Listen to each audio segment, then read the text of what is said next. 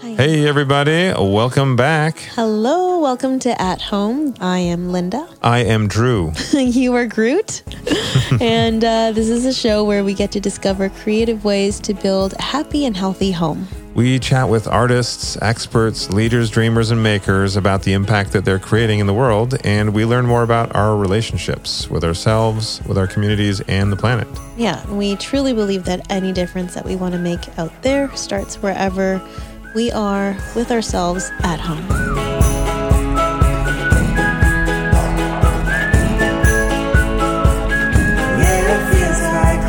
So how you feeling? I feel like when you ask me that, you know that I'm not feeling all right. Kind of. I can sense it. I can feel it. I mean, it has been a heavy week. Yeah, it's heavy weeks.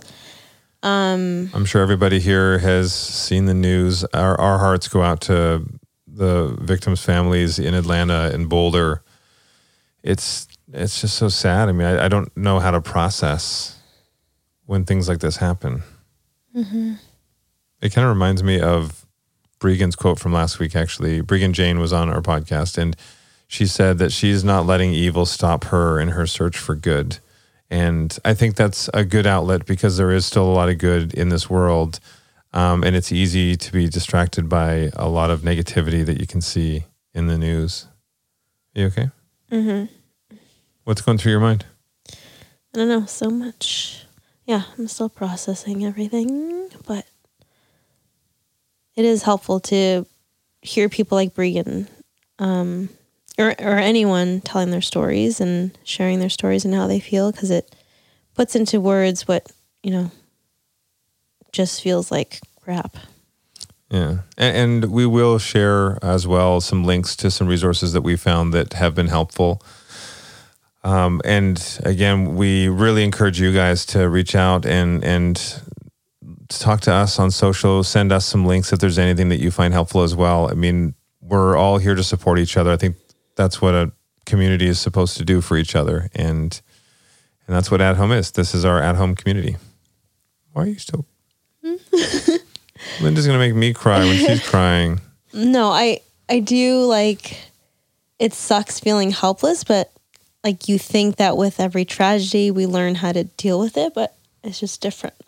Well, especially when, we are such huge advocates of everyone being able to live their life, to feel loved, and then you see hate crimes happening. It just feels like we're taking one step forward and then 18 steps back. It's not fair. And today's podcast is all about shining a positive light on amazing people doing great things. Yeah. So we are focusing on the positive because that's where we can make change. Because it is tiring dwelling in these tragedies, and I hope that we can come together when these things happen and actually learn from it. Mm-hmm. So yeah, it's a good reminder for us to keep going in our search for good and to try to be the good. Mm-hmm. And yeah, this episode's supposed to be, very positive because we are very excited to share our guests today with you, because these are all makers who we know and love. Some we know personally and some we just met, or one of them we just met. So we love them because they inspire us to do good, and they show us that no matter how small you are, when you do what you love and you can bring people along with you, you'll make such a huge change. It's really fun for us to dig in and see how they took a problem, a passion, a hobby, and turned it into something bigger. And they're integrating their values into their work from the very start, inspiring the rest of us. Mm-hmm. Well, our first small business, I can completely relate to them because I can remember working my regular job and thinking, I need to get out of this. I need to just quit and take on my passion, my weekend hobby. Which was what? Basketball. Oh. I wanted to play so bad. Okay, it wasn't good enough. I was actually... Yeah, you were. I'm sure you were good. I was pretty good, but I'm actually talking about acting and real estate. Those were my two passions, and they did start off just as more of a hobby until I realized that if I want to do this and I want to do this right, I have to go all in. We'll have to hear that story another day. Another day.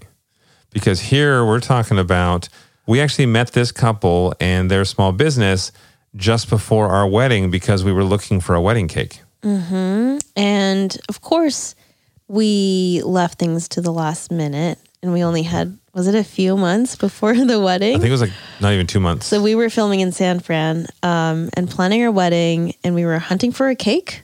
That's the only thing I would hunt for. I don't like hunting. I would hunt for a cake though. Good cake hunting. Goodwill cake hunting. Anyway, we fell in love with Butter And. That's the name of the company. It was love at first bite. I know it's so cheesy, but it's so true.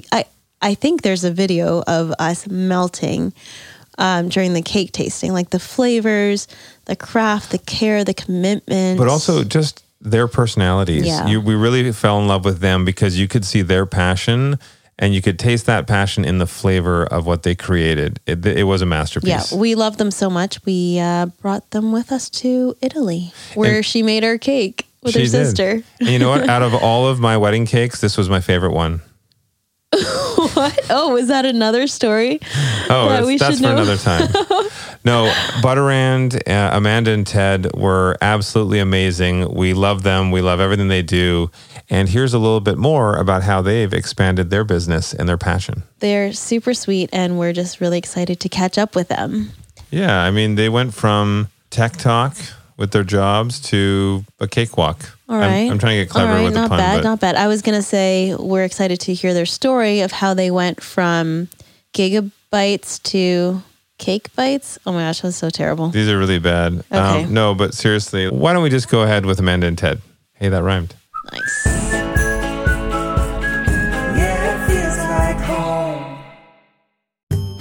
Okay, if ADT wasn't professional enough, now ADT installs Google Nest products with their smart home security systems because ADT believes the smarter the home, the safer the security. I mean, what are they going to do next? They're going to start a country singing career. I would listen to a country band named ADT. Also, I like to know what's happening at our front door from virtually anywhere with my Google Nest doorbell. Just saying. Your Google Nest doorbell? I said our.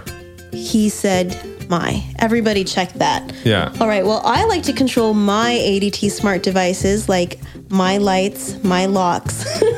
My security system with Google Nest speakers and displays. And I like to say, hey, Google, to get started.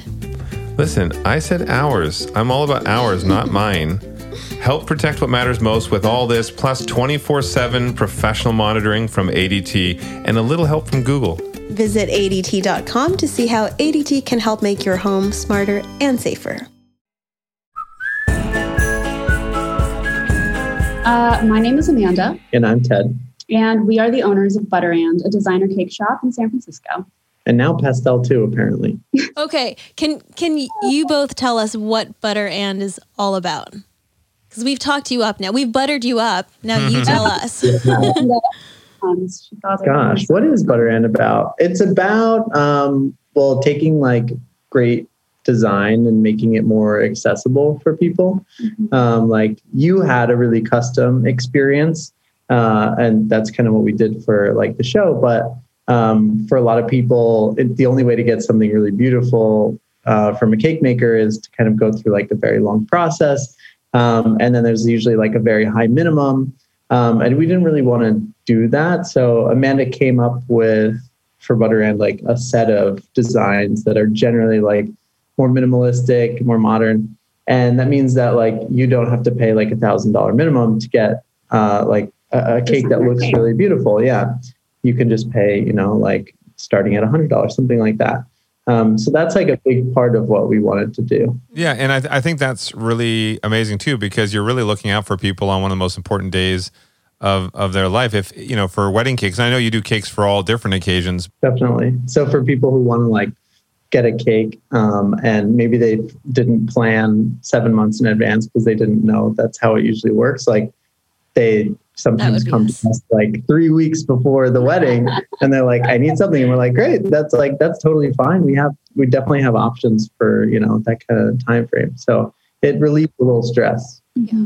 And I might have this wrong, but I'm trying to remember back from when we first met you guys though. Ted, were you Amanda, you started the business, right? Ted, you were working full-time elsewhere. So explain a bit of the backstory.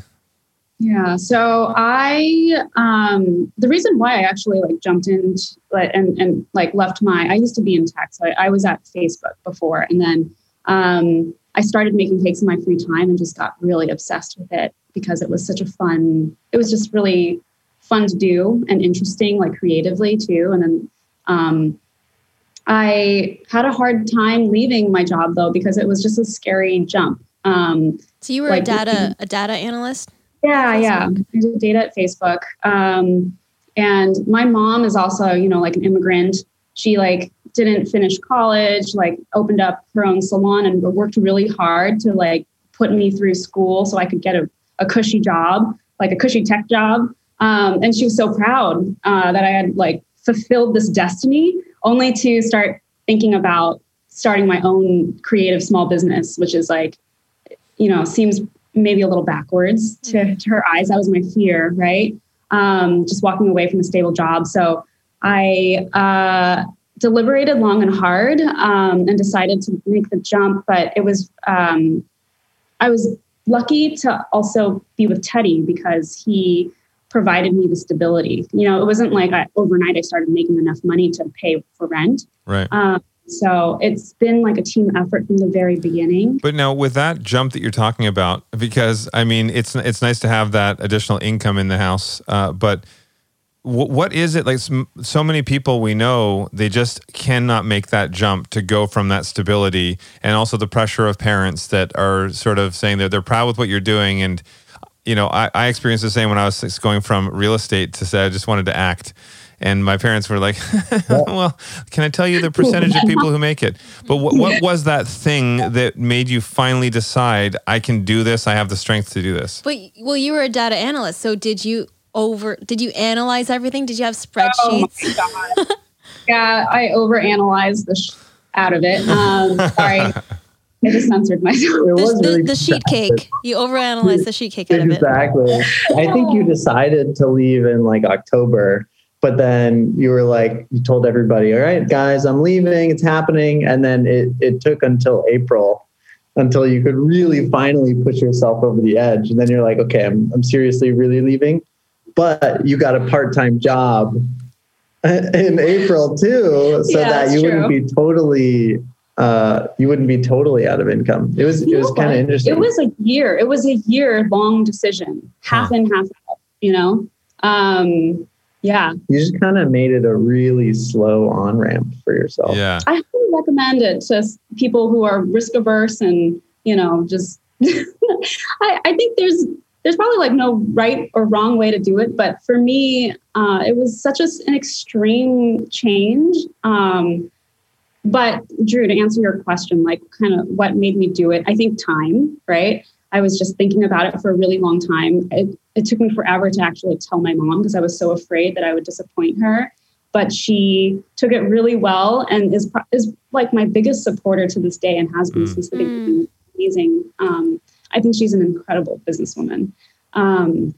But yeah. And then another factor was just life. I was still early enough in my career where I could see the future. I think I was pretty good at my job, but if there were a time to make a meaningful change, I would want to do it before I had too many, a kid or something like that. Not to say that if you have a kid, it's too late, but I felt like I could bounce back in case. Yeah. Yeah. When you're changing careers, there's already so much, there's doubt everywhere you look. How did you know that you were good at it? Where were you getting? Why cakes? Oh man, good question. Because a lot of people just doubt themselves, but how did you reinforce and reassure yourself that this is something I love and I'm good at it? The first few cakes you put on Instagram, and then people started actually liking them, which I think was surprising for you. And then people started messaging you and you didn't even know who they were, which was also what? How do these people find me?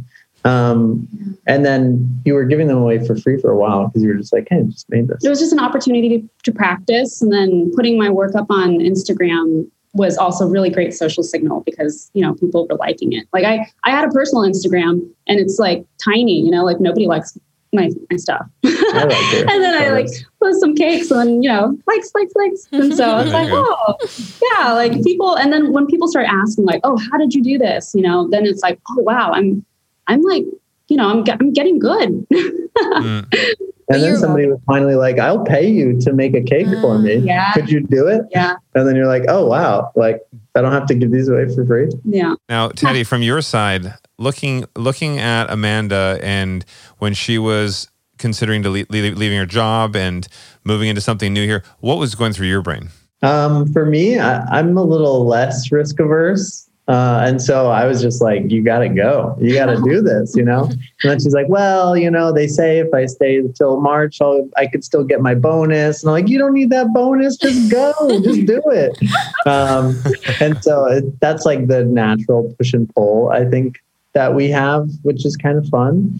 Yeah, I was like, you know, maybe I could work at this thing one day if it goes well. So the sooner you start it, the sooner then, you know, maybe I can start working on it too. And when was this? When did it end up happening?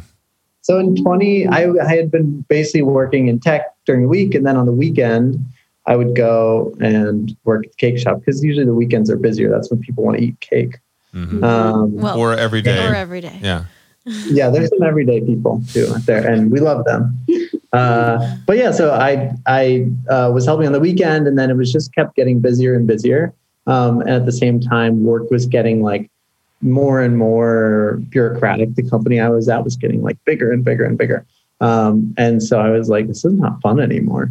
But I do seem to be having a lot of fun on the weekend. So what if the weekend were just the whole week, you know?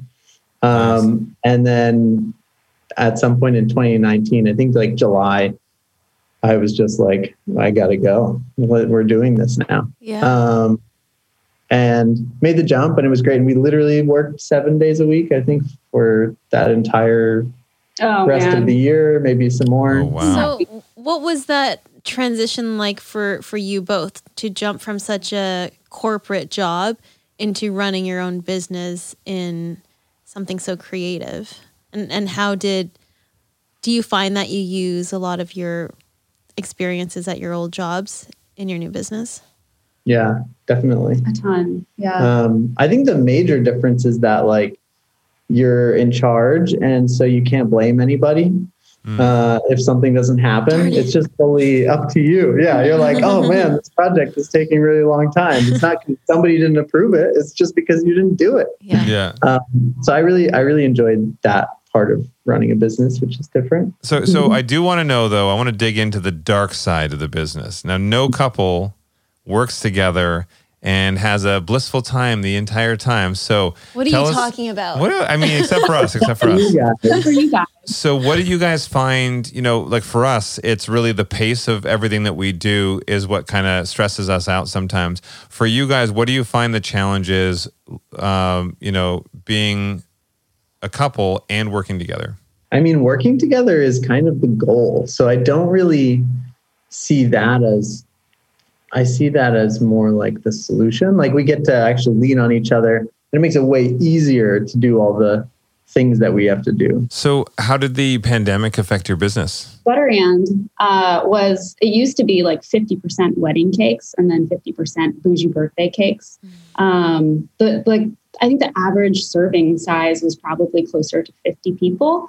And so literally a year ago, you know, like I think this is just March, right? Yeah. It's coming up on like a full year, but overnight, basically half of our business disappeared. And it was really, really scary because Butter and was still very new. And we had maybe 3 weeks of run rate left in the bank. Like if we actually had to shut down, not take on any orders, and then continue paying our staff. And so it was really scary, but basically Ted and I, we put together this Google Doc called Corona No You Don't, just analyzing like the situation, you know, and the situation was basically people are scared and sad and stuck inside. Like all of these events are canceled. A lot of these events are birthdays and like anniversaries and like would have been weddings. Those time is still passing and people still need to like find joy and celebrate somehow. So how do we like meet our clients where they are? And that's at home. And it's probably in a smaller serving. And so we made smaller cakes. Quarantine cakes. Yeah, we call them quarantine cakes. We offered them up into Instagram. We announced on Instagram, and then it just went viral. Like, we were so lucky that a reporter for People, who also is an amazing cake maker, Anna Jo, but she like wrote us up, and then we just had a ton of just visibility into what we were doing. And the post that I wrote was basically like, hello, like if you would like to, like if you're wondering how you can like support local businesses, like this is how you do it. And like, this is what local businesses are doing. Like, we are creating a quarantine cake, please support. And then we shouted out like some other restaurants that were doing like meal kits and, just being creative and trying to make things work and continue paying their staff. Our short conversation actually turned into an hour-long catch-up session, which was really great. They're so fun. I love talking to them. I mean, we hope to do another cake tasting session too with them very soon. Yeah. I mean, we love them. Yeah, we them, don't use them not for their their cakes at all. I can already taste the conversation. You taste so good when you talk. That's weird. The thing that stuck out to me, I think I like must have pinched you when Ted said working together is the solution and the goal. Because I know you and I have, there is a lot of, we work well together, but there's also a lot of butting of tension. heads. Yeah. And so it's nice to remember that we want to work together and we don't have to, but we're good together. And I enjoy it. And I think it's as we continue to learn how each of us work. That's the big difference there, because we work well together, but we work in different ways. But, I like to how Amanda and Ted are continually growing. In fact, bred out of the pandemic. Ooh, that doubled was a up on good that one. No, it's actually their second business called Pastel, long-range delivery service for hidden gems like other bakeries and bread shops and all the deliciousness of the area. It's so cool how they are a small business supporting other small businesses. And we'll actually put some links in the show notes for you guys too, all about that, so you can see what Pastel's doing.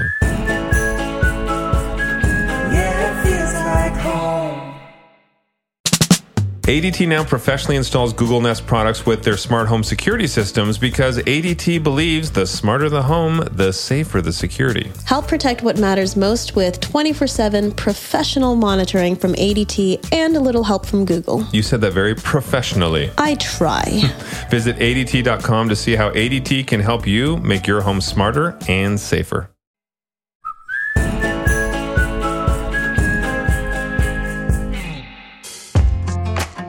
Speaking of delivery, did you know that you could get our household cleaning supplies delivered to us in a cool looking van?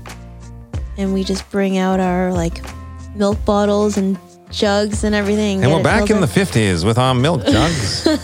I did not know that you can have personal hygiene products or household cleaning products, organic, vegan, amazing, eco-friendly products that could come to you and refill in the containers you already have. Yeah. Linda and I are hugely passionate about getting rid of single-use plastic. We plastic try. And our Courtney on our team introduced us to our next guest, and the whole family is excited.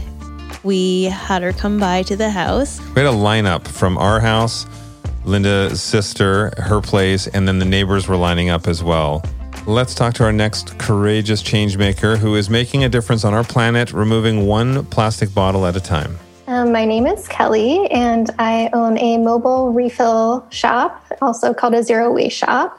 And what we do is we try to reduce single-use plastic pollution by refilling your household containers. So instead of throwing away your plastic shampoo bottle or your plastic laundry detergent bottle, you'll just save that bottle, clean it out, and then we refill it with those products so that you can keep using that bottle over and over again instead of throwing it away and it going to the landfill. So I offer most of the basics. So for cleaning, we've got everything from dish soap, laundry detergent, all-purpose cleaner, a glass cleaner, all of your basic cleaning products. And then we also offer personal care products, shampoo, conditioner, body soap, body lotion, hand sanitizer, that kind of thing.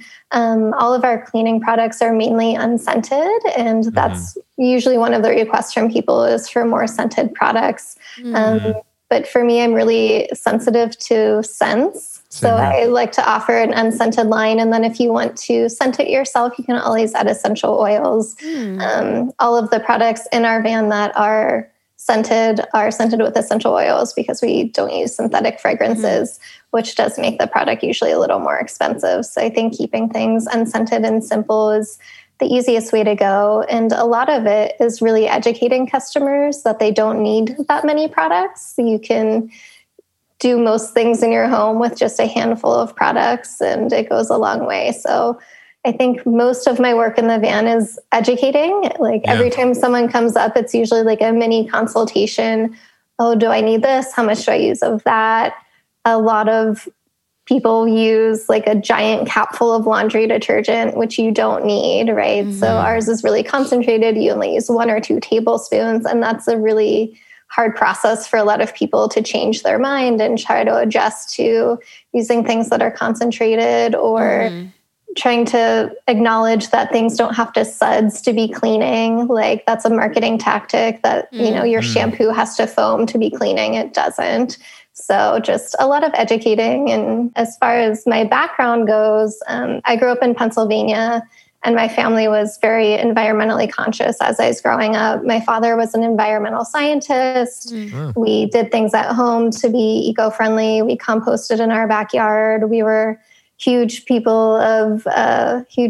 of repairing instead of buying new and just using what we had.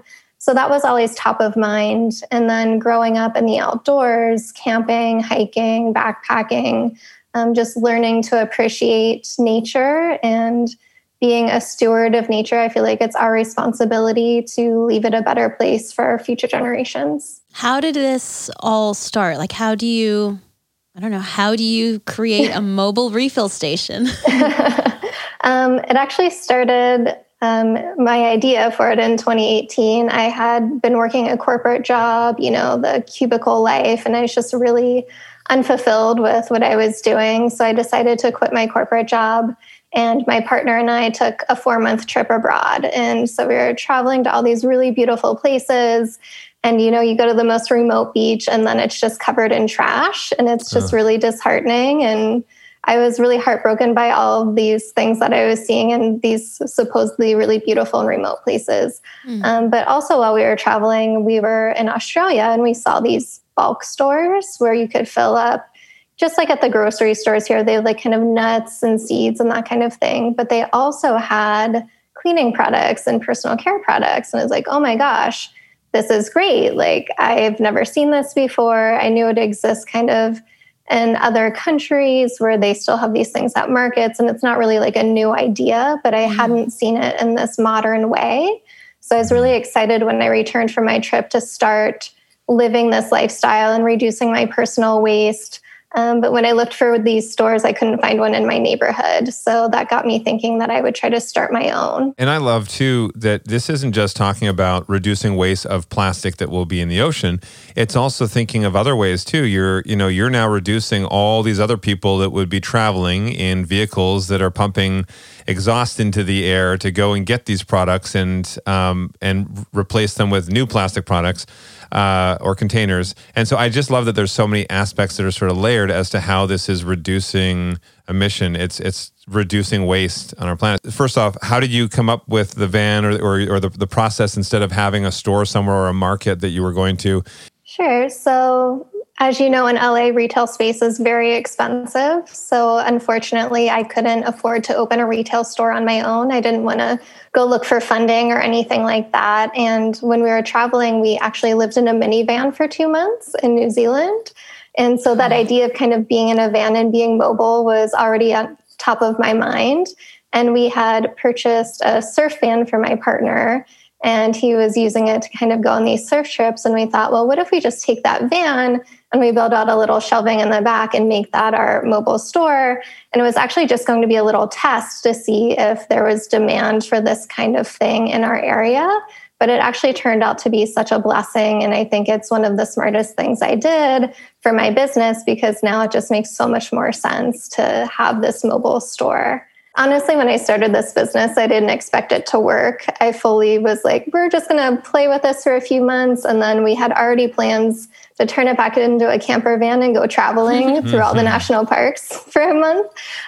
So I just was like, this is just a fun kind of passion thing. But then when we took it out the first time, people were really excited about it and really responded well to the idea.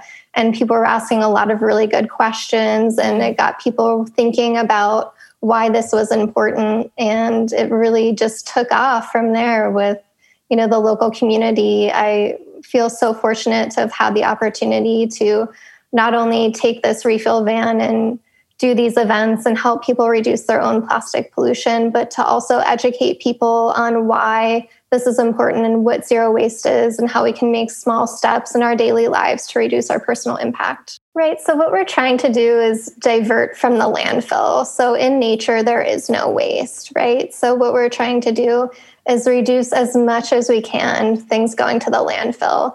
And that means that we're repairing, we are recycling, and it's called a circular economy where nothing goes to the landfill. Everything's plant-based and natural, vegan and cruelty-free.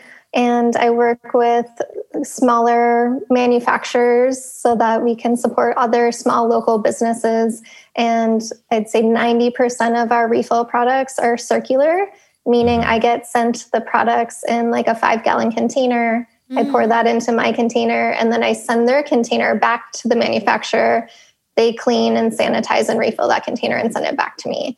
So from start to end, it's a circular economy process. Wow. That's great. Yeah, I think people are really excited, not just about refilling, but about other changes that they can make in their lives and at home. So yes, they are refilling, they're saving these plastic bottles, but they're also thinking about other ways that they can reduce their impact, whether that's borrowing instead of buying, repairing instead of buying new, donating, or reducing the amount they're driving, taking a bicycle instead. So it's just, for me, the first step. And we always say zero waste is a good place to start, but a terrible place to end.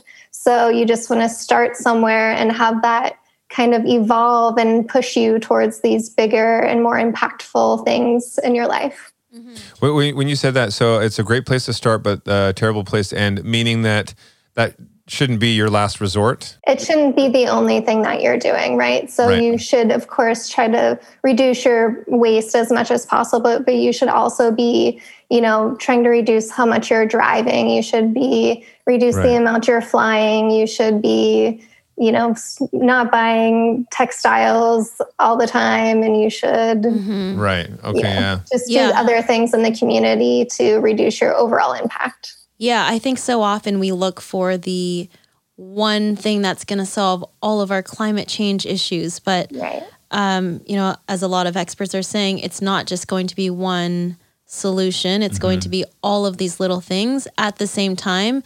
And yesterday, only 9% of plastic is recycled. So even if you're putting your recyclables in the bin, they're not necessarily being recycled. So when you're using a plastic bottle, you can pretty much just assume that it's going to end up in the landfill. Like you said, greenwashing is one of those things I talk about in that presentation, where the marketing tactics that these companies use make you feel like you're doing a good thing by buying a compostable plastic, or they put a green leaf on it, or they use some marketing tactic that makes it feel really environmentally friendly, when in fact, those compostable plastics can't really be composted in most places. Compostable plastics need a certain amount of heat and humidity to break down, and most composting facilities do not accept compostable bioplastics. So those end up in the landfill as well. So if people aren't sending it to a facility, if they're just doing their own compost, then same problem. It's probably not going to break down because it doesn't have the heat it needs. Yeah. Well, why? All this misinformation and we think we're doing it right. Can you talk a bit about how you had to pivot your business over the past year? Right. So actually last year when this had happened, I just launched my second refill van in February of 2020. And we were, really excited about April Earth Month. We were scheduled, fully booked, and then COVID happened and I lost all of my business. So it was really devastating for me. And I had to shut down the van I had just opened and let my employees go. But the one kind of blessing about being mobile was I was able to quickly pivot into a door-to-door model where instead of just going to events and farmers markets, which were now closed, I could just go to someone's home. You could leave your bottles outside and I could refill them without even seeing you. So we had this no contact delivery system, which was implemented, and that kind of kept me alive through 2020. The challenges of climate change can feel so overwhelming because it is such a massive undertaking and problem that we all have to solve. And a lot of people may not know where to start, or a lot of the times we feel like our individual actions don't matter in the grand scheme of things. But we have to know that we can each create a positive ripple effect. How do you feel about where you are now? If I can change one person's mind about reusables or change the way that one person thinks about what they're using in their household, then I feel like I've made an impact. The amount of people that have reached out to me saying, I want to do something like this in my community. How do I get started? Or what else can I do? What organizations can I join? To me, I feel like I've already won. We actually had Kelly come to our neighborhood, which was really fun. And this is something that anybody can do, whether you want to just get together with your friends in the neighborhood or even an association. You could have a regular refillery come through and help everyone. A refillery party. Or if you're like Kelly and there isn't one in your area yet, maybe you can start one. If you are in the LA area, we'll include the link to Refillery LA in our show notes. All right, well, let's virtually travel to another part of the world and meet a dressmaker entrepreneur in Turkey. This is actually a great journey too, because Sophia was born in Haiti, lived in New York, and now she lives in Turkey. She followed the flow of her business. Oh, that's good. Take me on this journey. Where did I first meet Sophia? I think it was when, on social media, on Instagram, when it sends you things that it knows some magical way that you like. I think that her feed popped up. Yeah. No, I think I have one of her skirts or something from several years ago. Yeah, so I just looked her up and I instantly fell in love with her and what she does. And I just have to give a warning to my dad if he's listening, because every time Linda and my mom start talking about dresses, my dad falls asleep. So this is some dress talk, Dad. But it's a very fascinating dress talk because her background and her love of nature, everything is woven into every project, everything that she touches. Sustainability is her second nature. Honestly, when I put on one of her dresses, it reminds me that we can weave our values into things. Yes, my name is Pierre Sophia Demirtas, and I'm the creative director and owner for Femme One.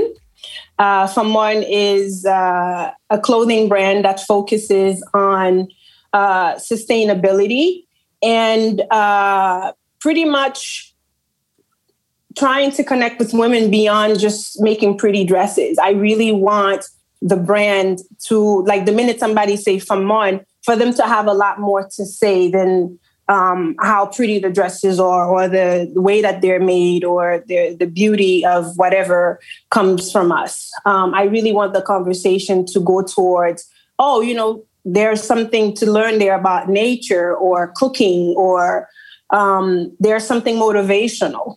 Because I think as women, we get bombarded so much with so much of everything that it's a lot to consume, and nothing is really coming from a true place, because by the time you get to the little part of it that's true, there's been so many other components that's added. I'm such a huge fan of everything you do. Can you share what the name Femme One means and where it came from? Femme One in Creole is, I guess if I had to really translate it to a terminology that's closest to English or worldly, it would be sort of like a nomad, like a village woman.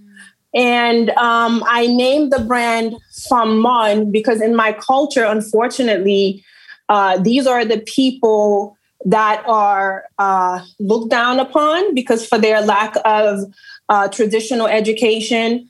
But on the one hand, they have such a wealth of knowledge. Like, every time I'm talking about the women of my culture, I get extremely emotional because, as I said, it was my grandmother and my aunt who raised me. And within that community, there's always the Fambon, because they're the backbones of Haiti, not just necessarily just of their family, but of Haiti. Because, I don't know if you've seen paintings of these women working with these really big baskets on their heads full with fruits or chickens.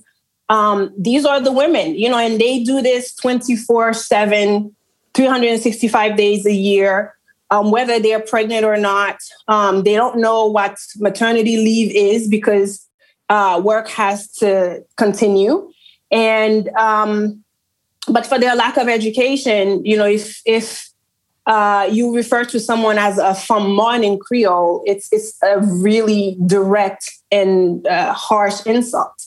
But I really wanted to name the brand Fambon to pretty much highlight in a way the beauty of their minds, because though they're not educated through schooling, but they have so much knowledge about everything around them. If you're sick, they would know specifically the herbs to put together for you, the way to put that herbs together to target whatever illness or to make you feel better.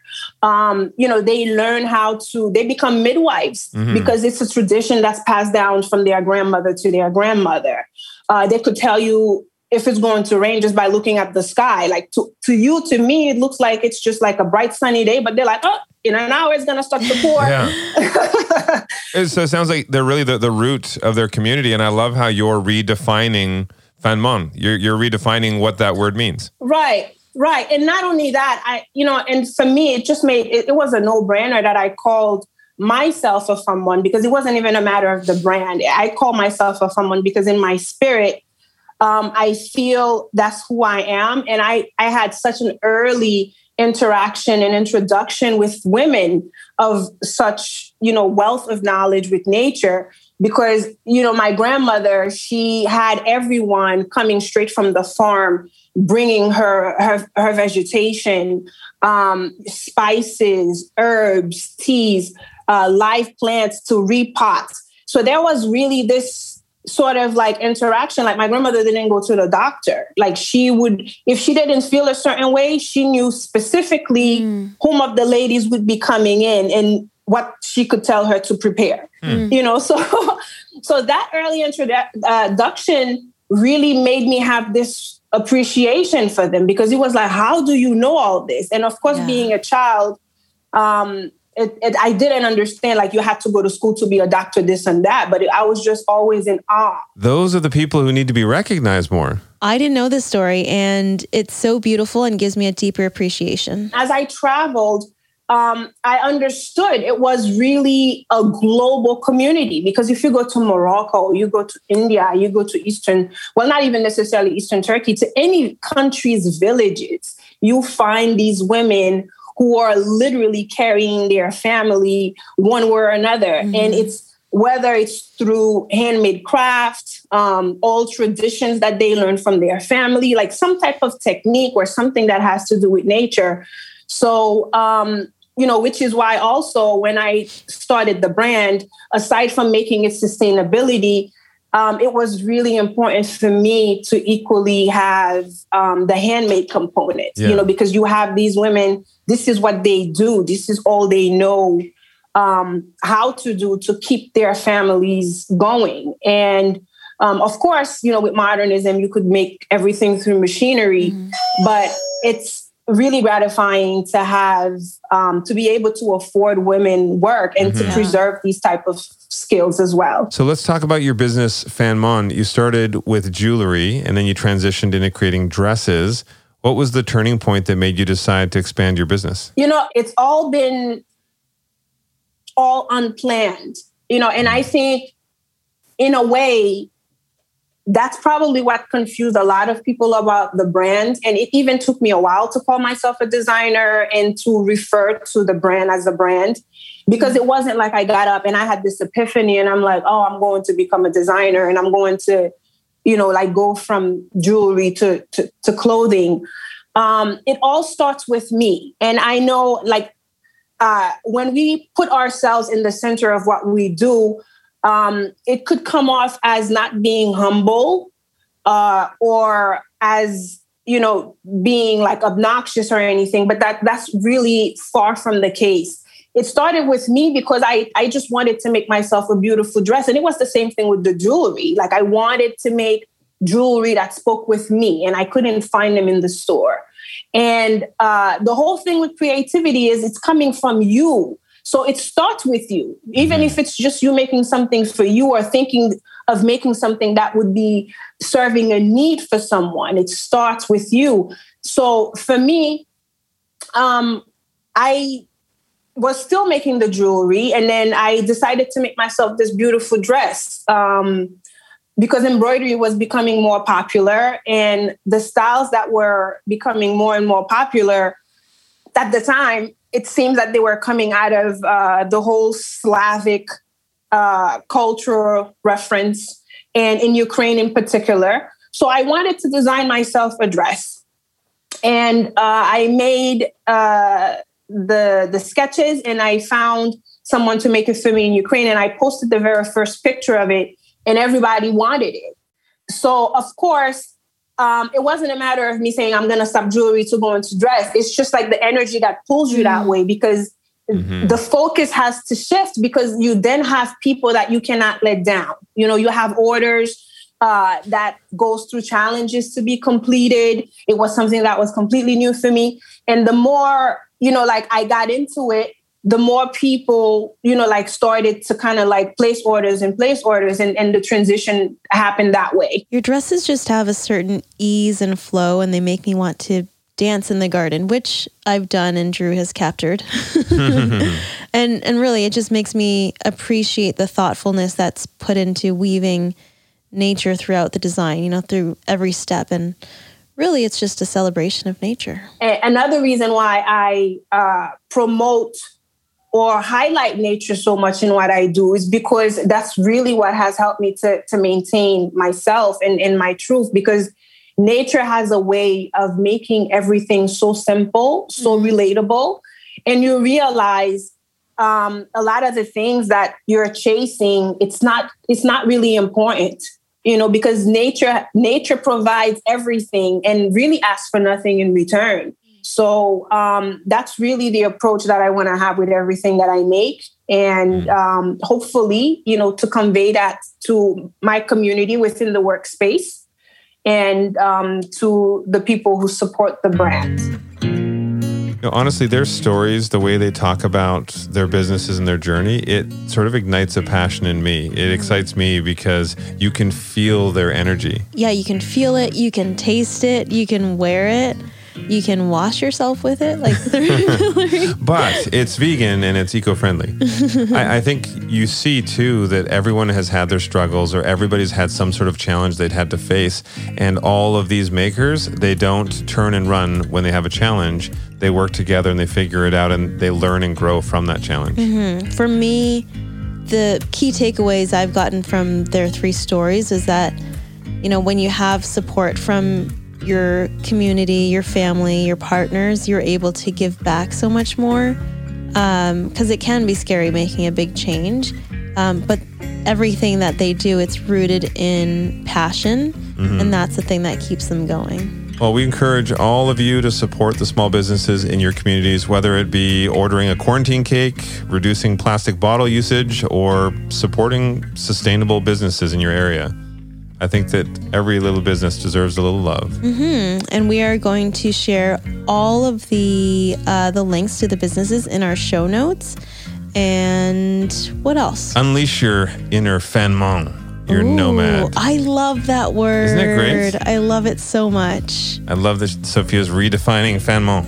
Yes. Thanks for joining us, everyone. This has been a lot of fun. I mean, we should do more of these episodes that are all about makers. We have so many people Why don't to you highlight. guys also hit us up on social media at home and tell us some makers that you guys know and their stories, because we'd love to share. I'm so excited to. I love finding. I miss going to stores, but power of online stuff as well. Well, exactly. Now we can see stores in cities we've never been to. Yeah. Mm-hmm. Okay. And thank you to all of our team, our homies as well, Brandon Angelino, Anna Lee Bell, Hannah Fan, Courtney Owanis, Wes Friend, Chris Cobain, Jessica Bryant Harvey, and Nicole Schachter. Our theme song is by Victoria Shaw and Chad Carlson. There is one very important person I haven't said thank you to yet, and that would be Linda. Parents. And my parents. Mainly and my Linda. parents. And to you. Thank you. Thank you. Love you. Love you. I'll see you next week, Linda. I'll see you now in bed.